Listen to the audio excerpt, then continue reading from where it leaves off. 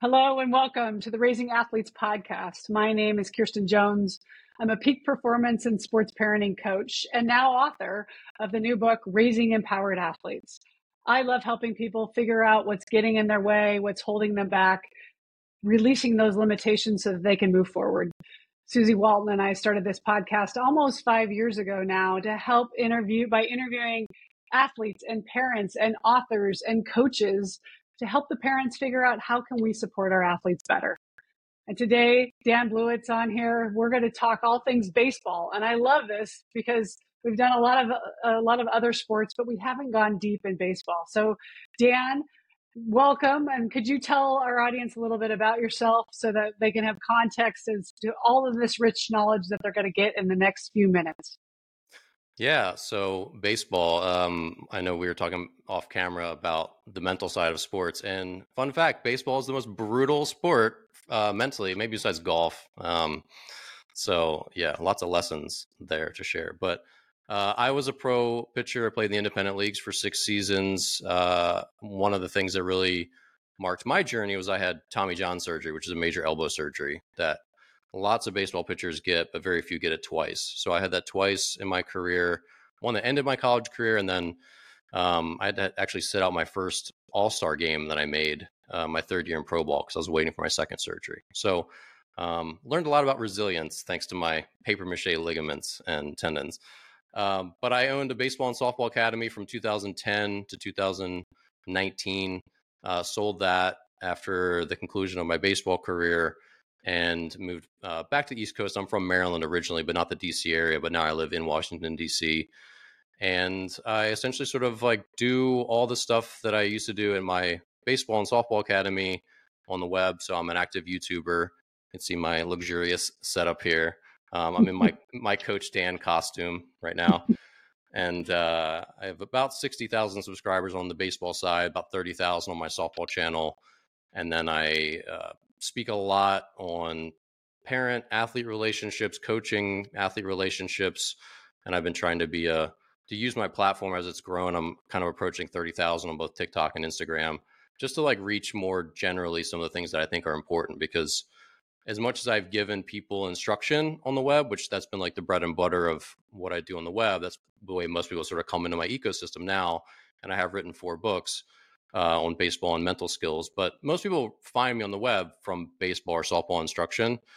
And once they're in my ecosystem, I want to give them things that I think are important, not just from the instructional standpoint, because, you know, for an athlete to stick in the game long enough and get where they want to go, it's like a whole tribe raising them, you know, and Kirsten, you know that. And so trying to help them along, not just on the instruction side, but also the mental side, also on the just the family cohesiveness and all that side. And now that I'm 37 and decrepit, I have a lot more perspective on what I think is important looking back, you know, my own career from 30,000 feet and just having observed so many families in our academy. You know, I was lucky to work with so many kids in person and also see so many family dynamics, just the ones that worked and the ones that just did not work. You know, the really talented athletes that succeeded and the really talented athletes that came into my office telling me they wanted to quit. You know, it's just, there's a lot of different dynamics. And Kirsten, I'm almost finished your book now, and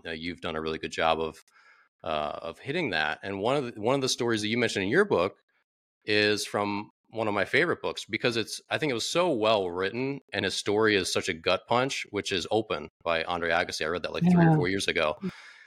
And it's like, what is like one of the first lines of the book, that how much he hates tennis. And you're like, dear God, this book is going to be quite the ride. Yes, I devoured that book, and that is totally, I think when I first started thinking about writing a book, those stories, those kind of watching Tiger and Andre and Serena and Venus and these athletes that, you know, Lance, that were just kind of 20,000 hours and we're going to make you a 10,000 hour rule, but turns into 20,000 hours is we're going to make you a pro athlete kind of mentality, which that's what I write about in the book is how did we get here? And so much I want to unpack with you about everything you just set up. But let's start with, and we're going to mention it again at the end, but because right at the beginning, what are the books that you offer and where can people find them? Well, I'm just a Google away. All my books are on Amazon or my online store, all that stuff. But my first is called Pitching Isn't Complicated. It was a pitching instruction manual. Um, 2013, that one came out. And my second was a memoir of my career called Dear Baseball Gods. And I finished that in 2019. And that was honestly more for me than for anyone else. But it's, again, like my two elbow surgeries. I had a pretty up and down career. And for me, letting go of the game was really, really hard, harder than I'd ever thought it would be, because I had never expected that it would end. We all have this, I don't know, sense of immortality, I think. But my third book is called Clean Your Cleats, and that's like the soft skills, life advice, baseball advice that I would give to a young player, on my deathbed. And it's a lot of like about routines and habits and mental skills, the ups and downs, dealing with slumps, dealing with just all the different things that I think players need in their sort of mental and soft skills toolkit to be a good ball player. And then my fourth, I released this year in 2023, called This Slump Shall Pass. And it's a mental skills book for all athletes. And it's highly visual. It's not a children's book by any means. It's just illustrated in a way that makes it easier to read for kids who are in the TikTok generation, who don't want to read a wall of words, which unfortunately that's sort of where a lot of the mental skills instruction is. If you want a book today, and there's a lot of great ones out there, but a lot of them are 250 pages of words. And I just was like, I don't know that kids are going to go for that very often. And I read this really great book called Steal Like an Artist, which my mom was always my muse with this stuff. She gave it to me over like Christmas a couple years ago. And it's this little illustrated with like Sharpie drawings. And I just thought it was so well done. The book's about creativity. And I was like, this should exist for 13-year-olds. Because I like leafed through it on the metro, like and I was like, I love this book. So why do I need to write it out in a million words? I'm going to make something that's visual like this, where I think it would appeal to kids. So that was what my last one was for. And that one's done really well. And I've been really proud of it. So, yeah, it's funny writing books in a digital world, as I'm sure you know. There's like, it's almost like you have to do twice as much video to get people to buy the book. But it's the whole ecosystem and the way people consume information now. It's changing a lot. So I want to talk about your career, but let's start with, and we'll get to you transitioning, because I agree with you. I think the hardest, and whether you finished at a high school, at a college, or pro, and I only played through college, but I had a total identity crisis when I left, because like for the first time I wasn't being recruited, and I got recruited ever since like kindergarten and Red Rover. And, now all of a sudden nobody wants me, what's going on? Yeah. Well, let's start at the front end of that, and why a lot of parents who are listening to this, it's supposed to be about fun, right? And I talk about the 3 F's and having the kids having fun, but somehow we've lost the plot on, and I have a lot of kids who are like, yeah, we do it. They look at it more as a job than as actually getting to have fun playing. And you were telling a story before we started recording about a game you guys made up, right? That was more fun than the actual competition. Let's unpack fun for me and what it means today to youth sports. Yeah, so it's been fun. On my TikTok, I've been posting more parents sort of content, and one of my former teammates actually in pro ball was kind of asking me like, well, what does fun look like? And this is someone who played, his whole life. He, I think, retired in his 40s. He was still playing in the independent leagues at that point after being in the majors for a little while. And I've thought about this over the years, but it really does shift, where sports are not this smiley, giggly, fun thing when you're older. But I think they really do need to be that smiley, giggly, fun thing when you're younger. And when I was in college, I think it was my junior year, we did like our Florida trip where we're playing like, a game or two a day for, at these fields. We played all, teams kind of collect down there and play sort of like a tournament format over spring break. And we had an off day, and a couple of us, maybe like 4 or 5 of us, decided to go play stickball. And if you're not familiar with baseball, we just take like a sock, like one sock, and just like ball it up and then tape it. And it makes this like not, kind of spongy, but kind of firm, size of like a little bigger, like a racquetball size ball. And you take a broomstick, and we just go out there and throw it and smack it and catch it. And we were out there and just like sprinting around. We played till dark. Like we could barely see the ball at the end. It was literally like we were all 8 years old again. And it was so fun. It was like the highlight of the trip. And then it in stark contrast with the reason that we're there, which is to play Division I baseball. Like I pitched against the University of Kansas that weekend. That was like a big name school for me to pitch against. And it was just this weird contrast where you're like, wait, does that mean what we're doing isn't fun? If this is fun, then what are we doing? Then what are we doing? So it's weird because I've thought about this a lot, and my degree was in philosophy in college, so I overthink things, just perpetually. But I think it really changes, and I'm interested to hear your perspective. But I think you have to have that foundation, just kind of like a relationship. Like everyone needs to have like they're so in love that they can't think straight for a while, Mm-hmm. right? Because then Mm-hmm. your relationship is going to level out. You can't feel that way the rest of your life. And then what's there when you have the hard times? And this is what I've been kind of talking about a lot, where I signed up to get 2 Tommy John surgeries. I spent like, if you combine all my like disabled list time, it's like almost 5 years for my entire career. And I played from 8 years old until 31. I retired. So out of those 23 years, 20% of it was on the bench, watching my teammates have fun as I had to do stupid rehab and wonder why I couldn't stay healthy. And that all came later. That started happening in high school and then in college and then it continued in pro ball. I was like never healthy. And so you wonder, like, why does a person sign up for so much pain? It's because there was like such intense love for it when I was a kid and no one pushed me to do it. I just like had some success as an 8-year-old. I remember my first grand slam, I hit this like line drive down the line that just rolled, into infinity. And I just ran around the bases. It was like the best thing that ever happened to me. And then I was like hooked. And then I played in the backyard with my friend Kevin, like every day after school. We just played in the backyard, imitated our favorite stars. And no one was telling us how to do it, but we played just until it was dark, like every day.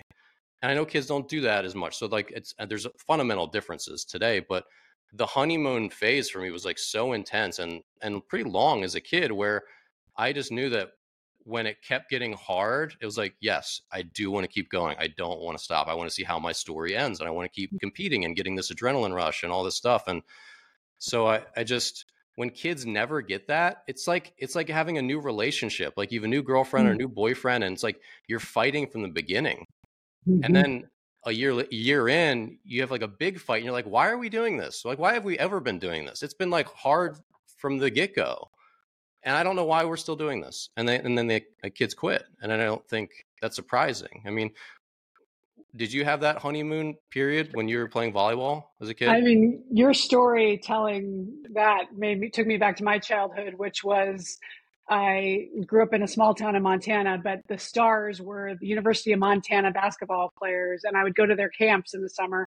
And at night, I would take my ghetto blaster out to the court, turn on the lights, and shoot Sit on for, top of a bison or something? yeah, exactly, for hours. And I would visualize playing there, and then when I got to high school, visualize beating that team and winning the state championship, which thankfully I was actually able to do. We won 3 state titles. It was amazing to be a part of those kind of teams. So I was in love from a very young age, mostly basketball. And then once I got to high school, started falling in love with volleyball. But it was never, there was no club, so I didn't play. I played volleyball 3 months of the year. I played basketball 3 months a year, and then you played wherever you could pick up. Right? That was just. And then I Mm-hmm. played softball, and I rode horses, and I skied, and I, like you did, just all the things. By the time I got to San Diego State, what was interesting was those girls were much better volleyball players than I was, but they were also tired. They were burned Yeah. out because even this is back in the late 80s, early 90s. They were like, I've been doing this. Again, at that point, they had started at 10 or 12 and were, feeling very exhausted by 12 months a year. Now we're starting lower than that. I mean, I had a parent come up to me last week at my book talk say, well, it's kind of late. She's already 9 and we haven't started volleyball. And I'm like, that just breaks my heart to hear, like, Yeah. she can't even throw a ball probably yet properly. Like, and most of the girls I work with, 9 and 10-year-olds, I coach, and you say, okay, we're going to warm up our arms, just throw a ball. And they go like this.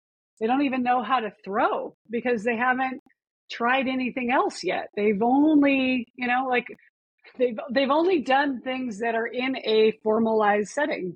They don't go out onto the street and play and figure out the rules and figure out how to do it. Right. Yeah. And I wonder, because like I don't have kids, and I know the environment is different. Like just like with social media is a good example. you can't be the only kid without social media, right? If you're the only 16-year-old, it doesn't make you virtuous and like you're happier. Like you're just the one who's like left out. So when kids aren't playing together, running around the neighborhood in like their little bands and tribes like they used to with their bikes and Yeah. baseball cards and the spokes, where they're not going to have all this autonomy.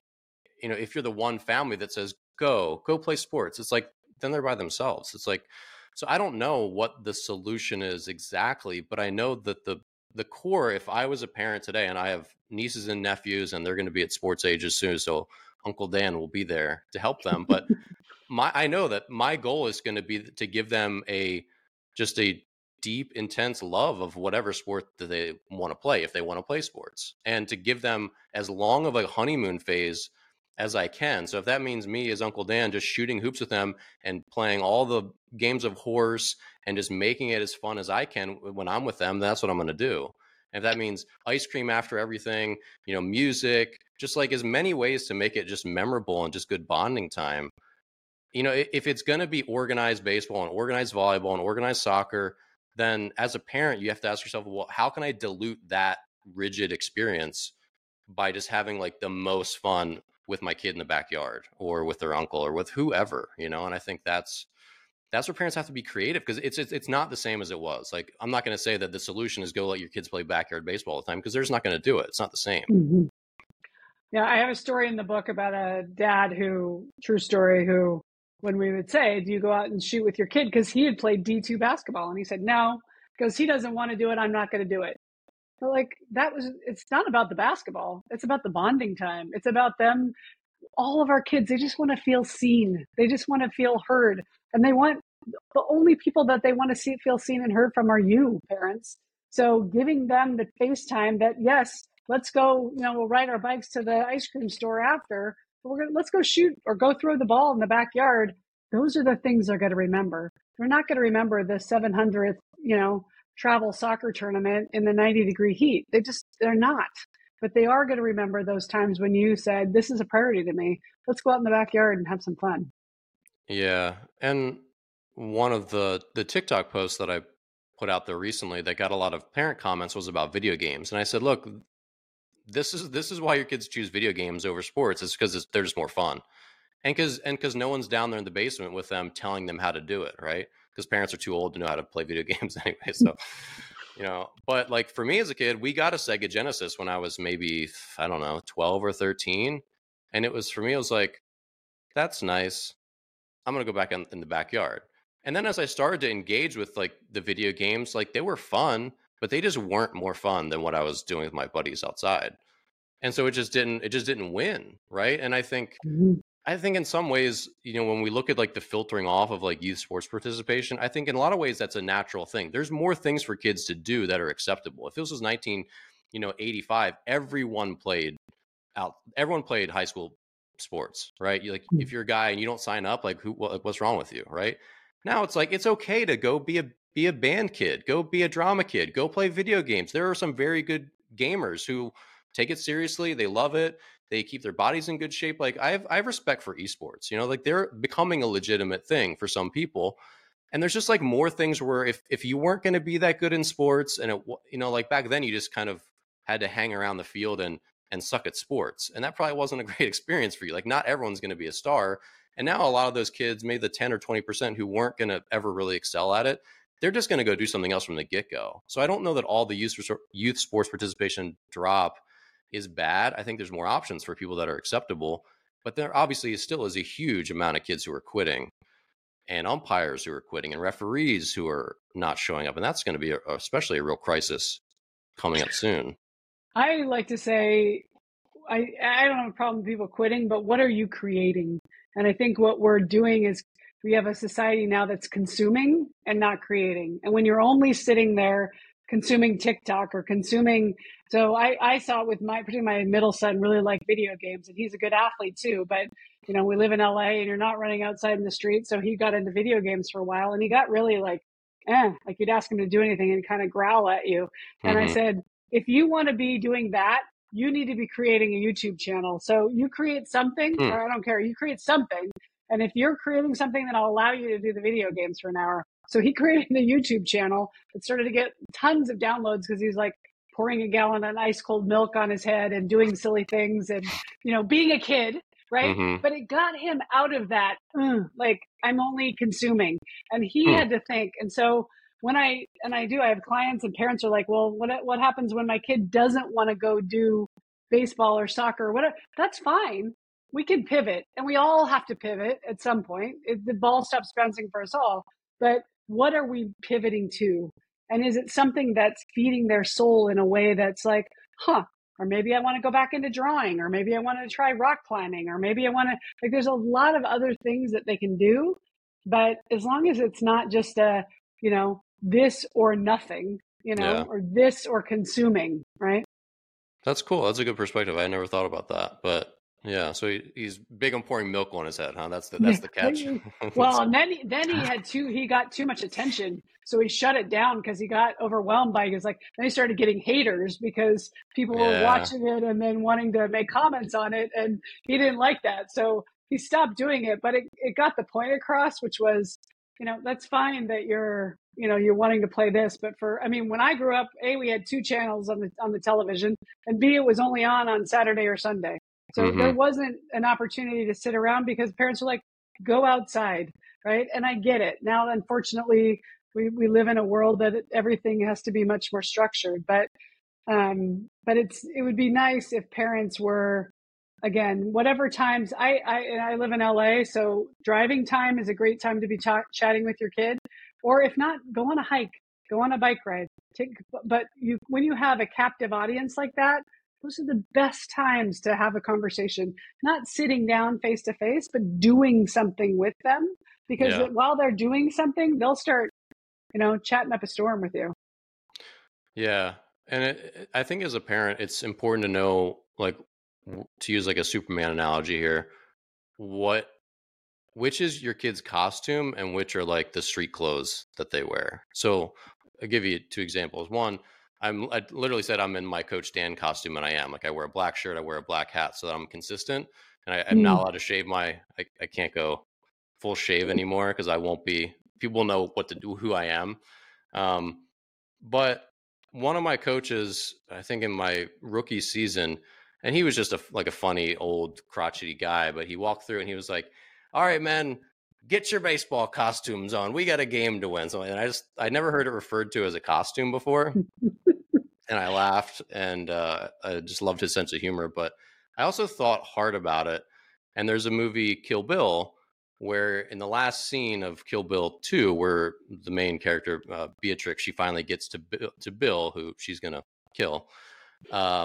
He talks about how she had tried to leave her life as an assassin to become a regular person. He said, but no matter what you did, you were like Superman, where, you could put on the plain clothes of, this woman that you were pretending to be, but no matter what happened, you were always going to be Beatrix Kiddo, the world fame, like the best assassin in the world or whatever. And when I retired, it was like super hard and I was not prepared for it. But, going into the real world, like, the street clothes were not my real clothes. Like, I've always been like a ball player. Like, the pinstripes were who I really was from a very early age, I think. And my parents would say the same thing. Like, it didn't matter what I was doing. Like, that's who I was at my core. And that's not most athletes, and it's, again, like, for me having 2 Tommy John surgeries, like, that's because like the pinstripes were like tattooed to me, right? Like, I had to keep going. And I think understanding as a parent, like, is that your kind of kid? Like, are they really like deeply a football player or a tennis player or not? And I think most parents could probably answer that question, right? And so then if the answer isn't no or isn't yes, like they are a ball player at their core, then you just have to take a different approach and understand that it's one of the suits of clothes that they wear, but it's not who they are. And then if you're trying to make it who they are, it's just not going to be a good fit. And you want to continue to help them figure out like what it is that they love to do, And so, like, I have a good buddy here in town who at his core, he is a musician. He works in HR. He's an amazing guy. He played high school sports, right? And we play on a softball team together. But his costume is the HR. It was baseball. It was football. But who he really is at his soul is a musician. It's not how he makes his living, but he plays tons of gigs and he is a musician. whether it becomes your profession or not, like who is your kid at their core? And it also I think comes back to the competitiveness that they show with it too. Like most, I'd be curious your take on this, but I think, and a friend was telling me that they thought this was true, and I agree that maybe like 1 in 20 are really deeply competitive, where they're going to sign up for like maybe having a ground ball go through their legs on the state championship game, or having the worst day of their career and then getting back up, and like the really deeply competitive people are pretty rare. And if you try to make your kid to put them on that stage when they don't really want that, I don't think it works very well. Is that how you would identify yourself as a kid, like that really deeply competitive kind of rare? Yes, and I believe there's the kind of triad, right, which is not only do they have to be deeply competitive, but then you also have to be blessed with whatever genes that sport requires, right? Like you can't teach height. If you're going to be a basketball player, or even size for a baseball player, like there's certain things that need to come. And then you have to have that just complete, I mean, maybe you call that the competitive spirit, but the complete natural ability that came with it to a certain degree, right? If you can't walk and chew gum, but the ones that I see that are the most successful, like we're probably more than average, naturally talented, completely locked in, and had this competitive spirit that, like you said, they don't care if they, the best athletes I know, I've got a couple D1 volleyball players, the best in the nation. And what happens when you hit it into the block 5 times? Nothing. I swing away the next time. Like they don't care. It does not bother them at all. Whereas there's some people that are like, oh, and then I made a mistake, and they've unraveled before they've even made 3 errors, right? And to have that type of just, swing at all costs and be ready to push through and persevere, it's pretty rare, like you said. But to your point about, I love the analogy to the costume and understanding who they truly are. I do believe each person has a gift. And as a parent, that's our role, is to help them figure out, and it's okay. And that's where I feel like some of these things get conflated. Just because I played volleyball does not mean that my kid needs to play volleyball. But yes, they might have a proclivity for it. They might be good at it, but maybe it's not their end all be all. And that's okay. So, my daughter is an okay volleyball player, but she's passionate about writing. She went to a screenwriting camp this summer. Maybe that will be her passion in the long run. In fact, I had a woman over that's doing some painting, and she said her husband worked with Tony Robbins and with, what's his name? Another motivational speaker who had met with Steven Spielberg. And Steven Spielberg says, I need to write a thank you letter to my high school football coach because he cut me. He didn't cut anybody on the high school football team, but I got cut. And he said, thank goodness I got cut, because I would have never gone on to do what, I've gone on to do, because that wasn't the field I was supposed to be on. And sometimes when the door closes, that's okay. But yet we've told our kids that no, we're going to keep grinding. We're going to go to a different club. We're going to go to a different school. We're going to move states. And, again, I'm not saying give up, but I'm going to say take the reality check to understand, is this my time to pivot? Yeah. And I think, especially for me, who, my career ended, it still feels like yesterday, even though it's been like 6 years now, but, and, like my father's sick and he's getting older. So seeing like the end of my relationship with baseball and seeing the end of our father relationship, seeing the end of my father's life coming up soon has really given me perspective on what the point of all of it was. And like for me, the point was always, I just felt like I could do big things in baseball, and I loved the feeling of competing, and I just wanted to be out there, and I just always loved throwing. So like being a pitcher was a natural progression for just like picking up anything and chucking it at a tree or whatever. But as you start to like get to the end, and of course I'm well past the end, but you start to look back and you say, okay, well, so your kid wants to like play D1. Well, it's like when they get there, well, like, so what, like when they accomplish that goal, like, what is it? What do they get? well, they're at a D1 school, but like, okay, the thing that you realize as soon as you reach these goals is that most of them, they're not all false summits, but a lot of them are, right? Essentially, when you arrive on your D1 campus, you now have a label, like little badge you can wear that say, I played D1 soccer. Like, okay, but like, what good is that? And it's like, okay, well, I really want to compete. So like, there's a thing that you still love to do, that it has to be the underlying thing that you love to do. Because ultimately, as soon as you get to the one thing, and I experienced this my first start in pro baseball, it was this big moment. I got back from Tommy John. I graduated from college with nowhere to go. I got an invite to spring training. I had to make the team. I made the team. I ended up starting the second game of the season. It went pretty well. My parents were there in attendance. It was like just a profoundly wonderful moment. But after that first night, after getting parents of my parents and my host family, when my best friend called me, all the special things that happened on the actual day, the next day I woke up in our shitty team hotel and I realized I had 4 days for my next start. And then I was going to have to make 18 more starts that season. And if I didn't keep pitching well, I was going to lose my job. I was going to get released. So the moment just wears off really fast. So you arrive on campus as a D1 athlete. It's like, well, if you hate it, none of it was worth it at all. And it's like the money, if you got a scholarship, cool. Most people will absolutely not get a scholarship. And so it's just like when you go really to the end, and I had so many teammates that played in the major leagues. One of my close friends is a major leaguer. One of my good friends in New York, he's an artist now. He's a phenomenal artist. He played like 3 or 4 years in the major leagues. He played enough big league time to be like a real bona fide, like I was a major leaguer, not just like up. Of course, anyone who makes I'm not trying to take away from anyone who makes it's an amazing accomplishment, but he had some time there, like a good amount of time. And even he lives a completely normal life, the same as anybody else. So all he's got is the journey and the memories, maybe a little money in the bank, but he never made it big. He earned the rookie salary for a couple years, and it's never enough to last to change your life forever. And so then you say, okay, well, here's someone who made it. He had this special thing, got to experience the success with him, with himself and his friends and family, and like have these amazing experiences. But on a day-to-day basis, he's the same as anyone else.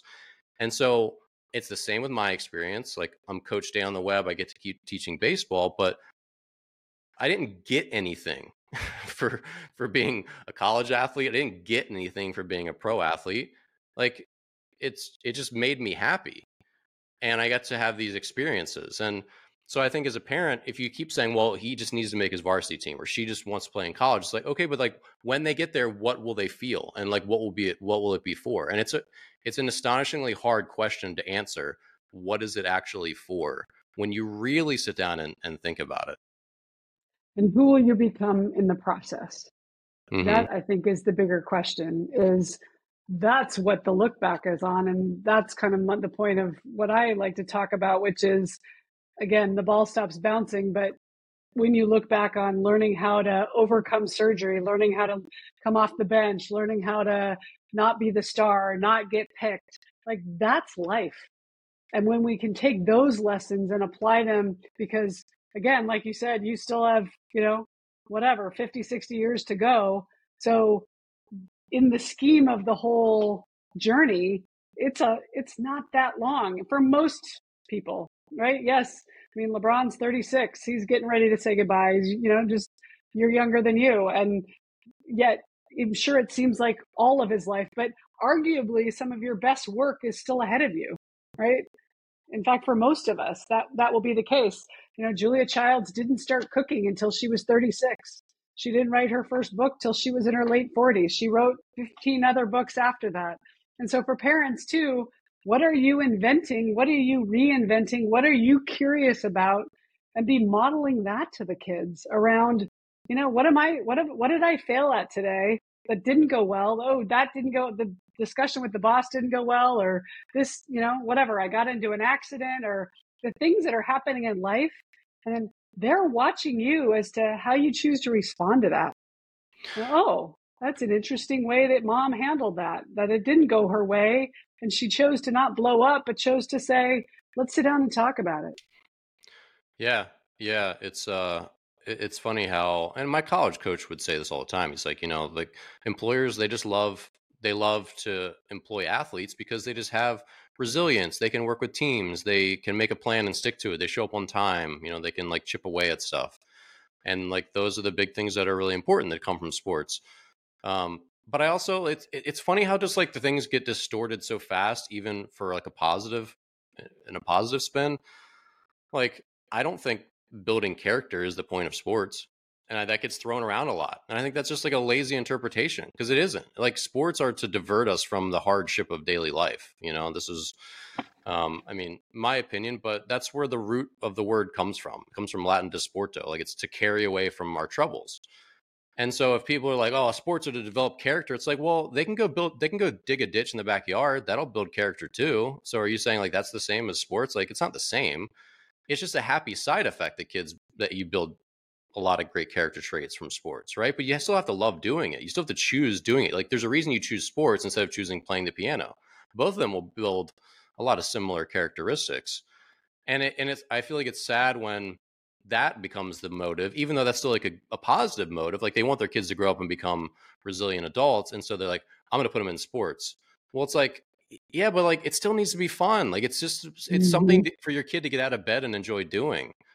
And like, that's what baseball was always was for me. And now, as a, again, decaying old man, I appreciate that I'm more resilient. And like, I've been through a lot of hard things that make my perspective on life a lot more grateful now. Like, I'm pretty grateful, even though the horrible things that happened in my career were objectively horrible. Like, there's no bright side to my 2 elbow surgeries. Like, I could have accomplished a lot more. Then again, who knows what would have happened, because you only know the path, the fork in the road that you took. But they were objectively bad. Like, cost me time, cost me pain.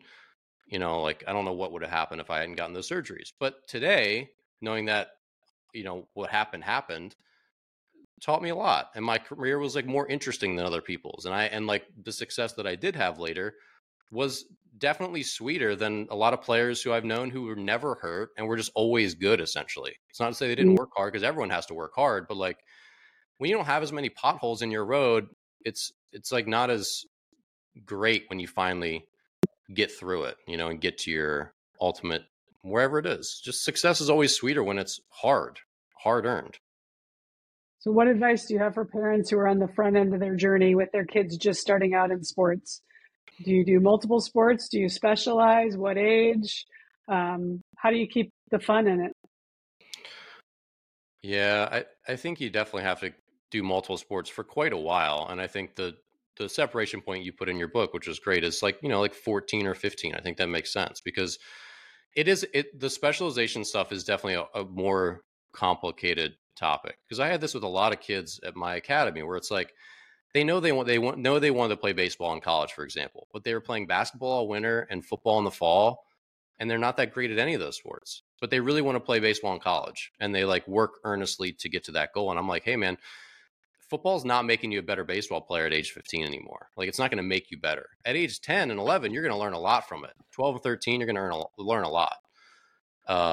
Different coaching styles, different just mental and physical things that you learn from football will translate in their own way to baseball. But at 16, they won't.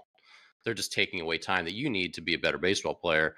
And, for me, one of the big things was when kids were playing basketball all winter, when they, again, wanted to be a college baseball player, it's like basketball just literally runs you ragged. And they're like, they can't put on weight to like hit the ball harder and throw the ball harder. So I'm like, man, I know you love basketball and it's fun, but if you really want to play college baseball, you have to understand that like you're losing 15 pounds every winter playing basketball, and that's running like directly contrary to your goal of playing college baseball, because you have to put on some weight. You can't continue to be a 130-pound kid. And at some point they'll make that decision, or they won't. And, either way, it's like, if you really want to play all 3 sports all 4 years, and it's, at smaller schools, you can do that a lot of times. At bigger schools, you can't. You would just get cut. But, that's still a choice that I respected when kids would make that. There were still kids that would play basketball and football and baseball all 4 years because they wanted to be with their buddies. They wanted to play it. And they accepted the consequences of that, which were that they just probably weren't as good when they finally got to their final recruiting years. And I think that's also okay. Like I said, I respected that choice. Where do you fall on that? I know, having read your book, there's you make that cutoff point around high school. Do you have to have a lot of these nuanced conversations with parents? I assume you probably do. Yes. And it's hard. And I think it depends on where you live. I mean, I know there's some smaller, as I mentioned, we lived in Buffalo for a while, and one of my son's best friends, he played basketball, baseball, and volleyball all the way through high school. He went to a junior college last summer, having only played 1 year of travel baseball, and he just got drafted by the Rangers. Wow. So, yeah, who knows, right? And then Mm-hmm. you argue, okay, was it the other sports that made him a better overall athlete? Was it the not burning out? Was it the not getting injured?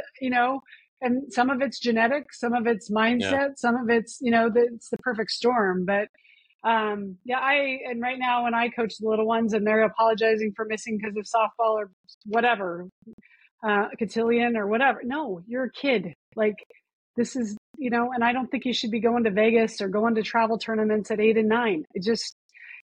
No, you should be friends, fun, and fundamentals. And parents, forget the FOMO. Like, don't be keeping up with the Joneses, whoever they are. Like, be focused on what it is important to your family. And particularly if you have more than one kid. Like, if you're only all in on this one kid, because that was the opening story in my book, and the parents felt really bad. Like, the other kid wasn't an athlete at all, and this one kid was super athletic. And they said, we only have focused on this one child to the point that he broke down. And then we were like, wow, we probably would make different decisions if we would do this over. So my hope is to, again, at least be a little enlightening as to just have an idea of how you would like to go after it, and then parent the kid you have, not the one you wish you had. And I think Yeah. there's a lot of people too that look and see what Joey's doing over there, and he got recruited because they had this coach or they went to that camp. We're going to do the same thing. Not Yeah. necessarily. And I think what's really pervasive and it's hard to get away from, and this is in like so many aspects of life, is survivorship bias. And this is something I talked about in my mental skills book, but I'll give you the example that when I really started to think about this more heavily is I was on a date 3 years ago in DC, and I was walking like in the museums or something with this girl, and just this is partly me being humble, but partly also being honest, where she was like asking me about like my sports career, and I was like, well, I'm not that good of an athlete. Like I was a pitcher and blah blah blah. And she's like, kind of stopped me. She's like, wait, you're a pro baseball player, but you're saying you weren't a very good athlete? And I felt stupid because I wasn't patronizing her. I wasn't like I said that in all honesty, all honestness, and that was because, and this is what survivorship bias is, it's when you only compare yourself or you only see the people that have made it through a certain trial. So the only people I compared myself to were my pro athlete teammates, where if you did grade out like pure athleticism, I was like on the lower third probably. I had some one of my teammates, his great grandfather was the person they made the movie Cinderella Man about. Like his great grandfather was literally Jim Braddock or James Braddock or whoever, I can't remember the name, but and so his grandson who I play with, Zach Braddock, was like drafted at age 19 in the bullpen with the San Diego Padres at like 23 with alongside Trevor Hoffman.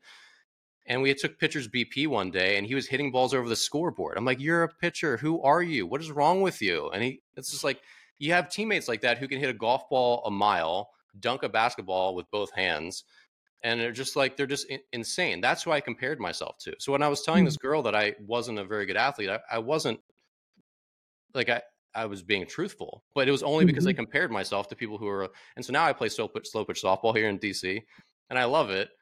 And obviously I'm one of the best players there. I'm a good overall athlete, and I don't say that to brag. I just say that as like oh right, I actually am. And I think everyone loses perspective on that. Athletes, I think, especially with social media, it's so easy to say, oh, look at this kid, he's my same age and he look at these things he can do. It's like social media can find any amount of people who are so much better than you, and it makes you feel like you're never good enough. And what's problematic as a parent with survivor bias is that you only see, well, like, oh, this is how Andre Agassi's dad raised him, and he became a world famous tennis player. Well, there were probably 1,000 other dads who were psychos too, but those 1,000 kids gave their dad the middle finger and quit, and they hated it, and they weren't also good enough to become Andre Agassi.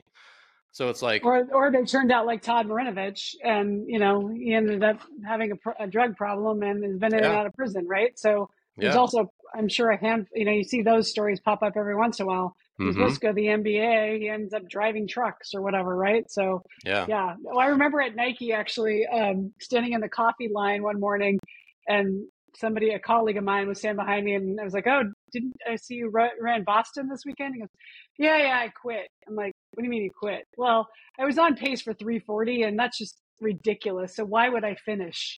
And I remember just being like, because you were running a freaking marathon. mm-hmm, But it's true. Like when you're surrounded by everybody who, oh, if I'm not going to run a 310 or whatever the whatever his goal was, he's not going to even finish. It's like, yeah, yikes. And that, parents, like, again, don't be comparing yourself. mm-hmm, Stay in your lane. Figure out what's important to your values. You only get 18 years with them. And maybe you forego the, whatever tournament so that you can go on the camping trip, or you can spend the week with grandma, or you can do the thing that, matters to you as a family. yeah. And just like with coaches, a lot of coaches, they teach what they were taught as players, right? And of course, the best Mm-hmm. coaches, they're always learning new things and trying to do the modern thing molded in with their own experience and what they learn too. And I think with parents, they're doing the same thing. Like they're parenting their kids the way they were parented. And I think the best ones are very introspective and self aware and will pull in all the other stuff. But I think it just gets hard when you see, down the street, there's, Karen, who's the crazy, crazy softball mom and like clearly rides her daughter too hard, but it also is also legit. I mean, she's going D1. So you're like, maybe Karen's onto something. It's like, no, maybe she's not. Maybe her daughter is just a stud and she'd actually be in way better shape if her mom wasn't a psycho, Yeah. right? It's like Yeah. we don't know. We have a sample size of one and the survivorship bias at play, and it's just like it's so hard to know what to do, I think, as a parent, even when you're well meaning. And it's just like you said, I think that's the best advice, is just like stick to your guns and what are your values, and prioritizing not just your kid but also your family and all these other things. And like Linda Flanagan does a great job in that in her book Taking Back the Game, where she talks about it's like it's your whole family. Like you can't sacrifice your marriage just to make youth Mm-hmm. baseball, make all these tournaments all over the country. Like it's about all of you and like prioritizing the whole unit, everyone's happiness, not just one person. Mm-hmm. So many good discussions, Dan. Thank Mm-hmm. you so much for your time. This was amazing. We like to end our podcast by asking one question, and you can take this in any direction you want to go. But how would you finish the statement, the best athletes I know do this? What is it that the best athletes that you've played with or against, what are the characteristics that you see? They can find ways to slow themselves down when the game really speeds up mentally, whether it's in the baseball world, the bases are loaded or there's scouts watching, or it's a crucial playoff game, or they're winning runs on third base. They all have a way of like resetting and slowing themselves down mentally, so then they can narrow down into just like the one little task that they have to do, which is like make this next pitch, or if they're a hitter, see the ball coming in, or as a soccer player, just like, where am I putting this ball? Like, where am I going to try to put this free kick? Whatever it is. But they all seem to be able to slow things down and focus on allowing their body to do just this one little thing well. Love that. I agree. You're in flow. You're not getting sped up by what's around you. You're just focused on where it is you want to be. Yeah, that's great. So where can people find you again? Maybe if point our audience to you so they can follow along if they're raising a baseball or a softball athlete too. They're going to want all of your great videos and tips and learnings. Yeah, easy to find. I'm all over the web, so you can just Google me, Dan Blewett, Blewett. I'm sure you can even spell it wrong, and Google will figure it out.